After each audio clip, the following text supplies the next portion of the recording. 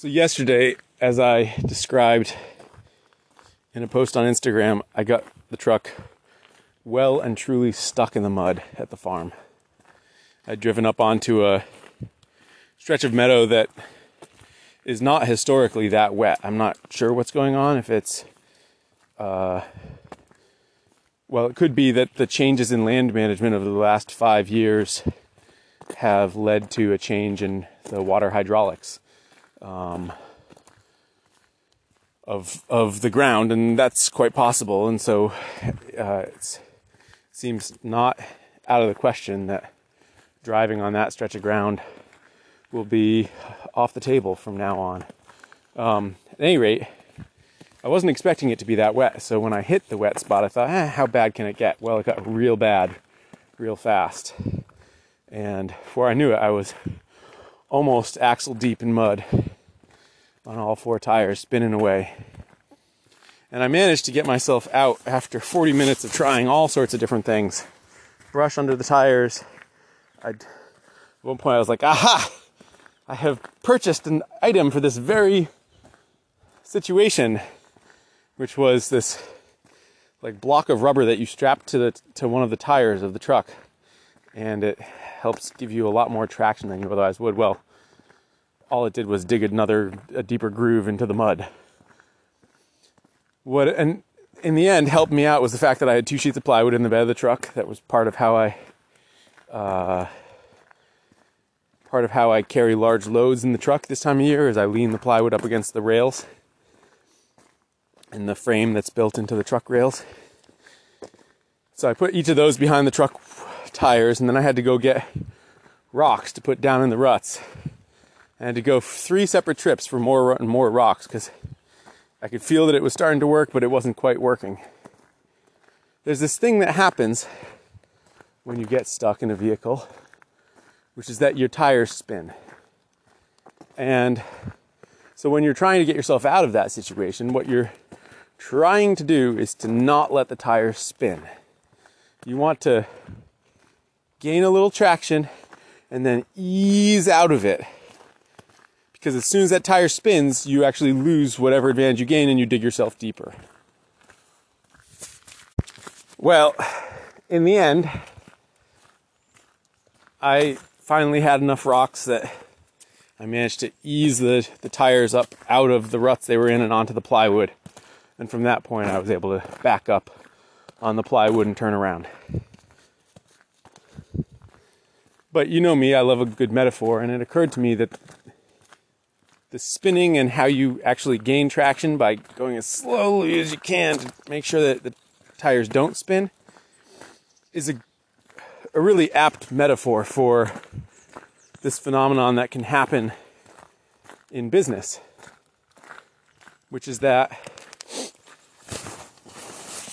you can go so fast and hard at something that you essentially spin your tires and make a situation worse instead of gaining any actual momentum. A good example of this, for instance, is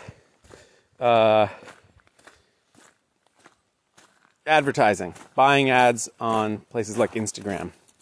I dabbled in this a little bit when my book was coming out, and the Instagram ads were first coming out, and I thought, they'll be underpriced, they'll be good attention.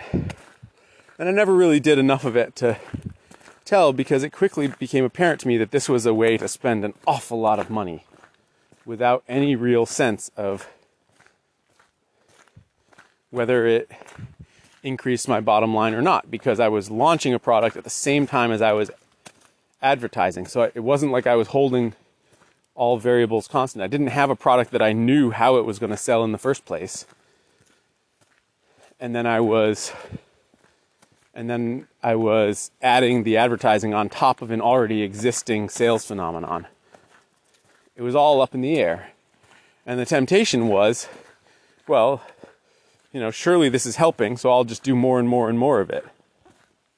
And I think this can happen with advertising in general, is that you can essentially spin your tires without any of your ads getting you any momentum. And And this also happens just in your telling of your story as well. I think it's possible to do more and more and more of something without any feedback that it's actually resonating with people, without any sense that the tires are starting to creep up out of the rut and onto firm ground.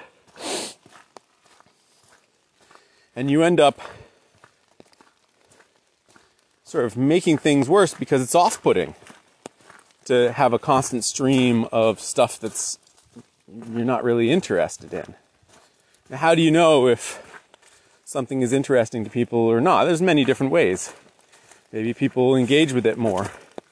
Maybe your sales start to increase, and that's a sign that you're doing some things right. Maybe more people start to follow you, and that's a sign that you're doing things right. I think a lot of times we're doing things sort of poorly, or at least not well enough to get the results that we want. And that's probably an important distinction, is that you don't always have to do things poorly in order to not get the results that you want. They just have to be not good enough. And, well, let's say that's you, and you're doing a pretty good job posting, but it's not good enough to hit some threshold. It's not catching the zeitgeist of the moment. It's not, doesn't seem to be reaching people in a certain way. I think about this all the time because I think each of us is in danger of this, because I think you can spin your tires at any moment in your career simply by doing what people expect of you and feeding that to a degree that it no longer seems to be working. Now, feeding an engine that seems to be working is one thing. That's rolling your tires across the ground, right? That's moving. But I ask myself regularly, every month, every other month, am I spinning my tires here? Should I be doing something differently?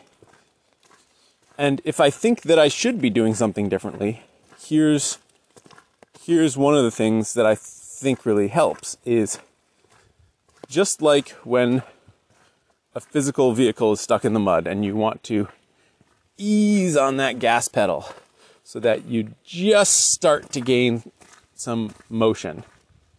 And that's how you're gonna get yourself moving in a situation where otherwise you'd spin your tires. I think you need to be testing things. I don't know if slowly is the right word. Sometimes slowly, sometimes gingerly, sometimes testing. I think what I'm trying to say is, I think sometimes when you can recognize that you're spinning your tires, the thing you have to do is stop and then start again slowly and be super thoughtful about maybe what's going on. Just like how I had to be thoughtful in my truck and say, okay, what's actually going on here? Is that little chunk of rubber working? Do I need to go get more rocks? Okay, I got rocks. Do I need to go get more rocks? Have I gotten up onto the plywood yet? Maybe I should rock forward so that I could get some more rocks underneath, right? There's a way in which when you get yourself out of mud, when you get yourself out of a rut, what gets you out of it is that you become hyper-focused on what is actually happening moment to moment, what actually seems to be working. And then you figure out from that what you need to do. Sometimes it's more of the same, sometimes it's different, but you think your way through it. And what happens in business when we're spinning our wheels is that we have stopped thinking. We found a button and we're just mashing it and mashing it and mashing it, hoping to get different results. And this is where you have that saying that the definition of insanity is doing the same thing and expecting a different outcome.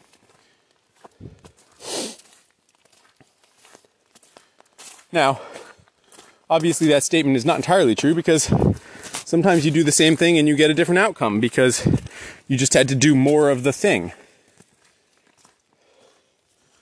But I think it really applies in this instance where if you are spinning your tires, metaphorically or otherwise, to expect a different outcome without doing something really different is insanity. So, to be very clear, if you think that this is you, if you feel like you're spinning your tires, trying to get your business moving, by which I mean trying to get enough interest in what you're doing that, hold on, I gotta take off my jacket here. You're trying to get enough interest in what you're doing that you feel like it's starting to work, to actually build some momentum and get you some orders and get you some money in the bank and, well, frankly, to work. If you feel like you're struggling to do that, but you feel like there must be a way using social media to make that happen, you just can't quite seem to figure out what that way might be, well, what I would recommend is that you stop for a day or two doing whatever it is that you're doing on social media. And maybe go back and take a look at what were the things that did seem like they had traction. And then ask yourself, maybe do some thinking about what seems like it has worked out for other people for whom it is working out. Not just looking at people who got some traction on something, but who don't seem like they are succeeding any more than you are, right? Because there is a whole category of posts on social media that will get you a lot of attention, but not in a way that drives sales, right? Not in a way that builds reputation. A great category of this, I would say, is showing your tools. If you're a spoon carver, there's a trope of like, here is my finished spoon next to the tools that made it. And that, to the extent that it ever worked, is very played out and feels uninspired and uninteresting.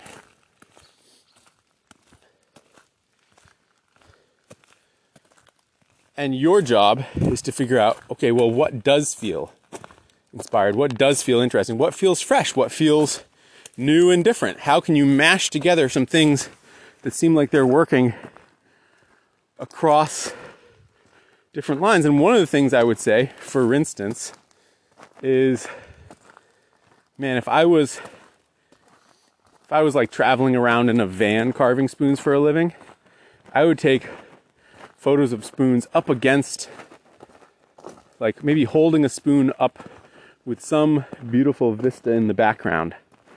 And I would do a bunch of that, because you know what the algorithm and people, well, what the algorithm pays off and what people also are attracted to is beautiful vistas of places they haven't been. And if you hold a spoon up against that and photograph it well, that's like bringing those two strands together. And it would be very appealing. That's just one idea that I came up with the top of my head. The point is, you need to figure out what you have at your disposal. Maybe you live in an apartment and you feel like, God, there's no, I'm not like around any woodland. There's nowhere for me to take photographs of my spoons. Well, maybe here's two ideas. One would be to take advantage of the amazing architecture that you have in a city and somehow take photographs of your spoons against sort of the griminess of the city that juxtaposes the beautiful nature of the wood against a much more industrial background. That's one good idea. Another thing would be to approach people on the street and ask if you could take photos of their hands holding your work, so that you get the contrast of like some random person's hands and coat, say, holding your work. Well, that would be tremendously eye-catching as well. You do that well, and all of a sudden you've turned the thing that you felt like was your disadvantage into your advantage. And you do that, but this is what I mean by stop spinning your wheels. Stop doing what you think is the right thing to be doing and start thinking about how you can thoughtfully change the trajectory of interest in your work. Notice that none of these suggestions I've said has had anything to do with changing the quality of your work, which will naturally change over time. But the point is that people's interest in the photograph that you're taking, and therefore their interest in you as a maker, doesn't have to be tied to how good your work is. Obviously, as your work improves, that will improve what people think about it. But honestly, there's sort of a threshold you get over, and then it doesn't really matter from that point on, is what I've found. And I think as you start to explore and apply these ideas slowly, right, with a little more thought of how can I do something a little bit different, the trick is to figure out something to try that's sort of the next easiest thing to try, right? So going back to the metaphor here of spinning my wheels in the mud, I always had the option. There was a neighbor half a mile down the road who has a tractor. Pretty sure he was going to be home. If I had to, I could go get him, get his tractor. But that would take, an hour out of my day for sure. Between walking to go get him, walking back, having him help with the tractor, thanking him so much, all that. There always was a lower hanging fruit for me to explore. And I think that's also something to consider if you're spinning your wheels, is what is something different, but that is also a simple solution that I will be able to explore without it costing so much in time or money, say, that I run out of steam, right? You could decide that the thing you need to do is make, like really, really good quality videos and have that be your thing. But I would argue that you're going to do 1, 2, maybe 3 of those, and then you're going to run out of steam. Whereas you could build a really good business doing a sort of like Humans of New York, but just their hands holding your latest piece of work. And that is simple enough to execute if you live in a city, that I think that one you could really stick with for a long time and get some real traction with. Whereas the video, you might get a lot of traction right away, but you're not going to be able to sustain it. So you need to look for the low-hanging fruit as well when you're trying to get out of a situation. And it's not to say that the video can't be something that you do in the future as you're driving along faster and faster and you're trying to achieve liftoff, say. But when you're spinning your wheels, it's not the thing that's going to get you out of the mud.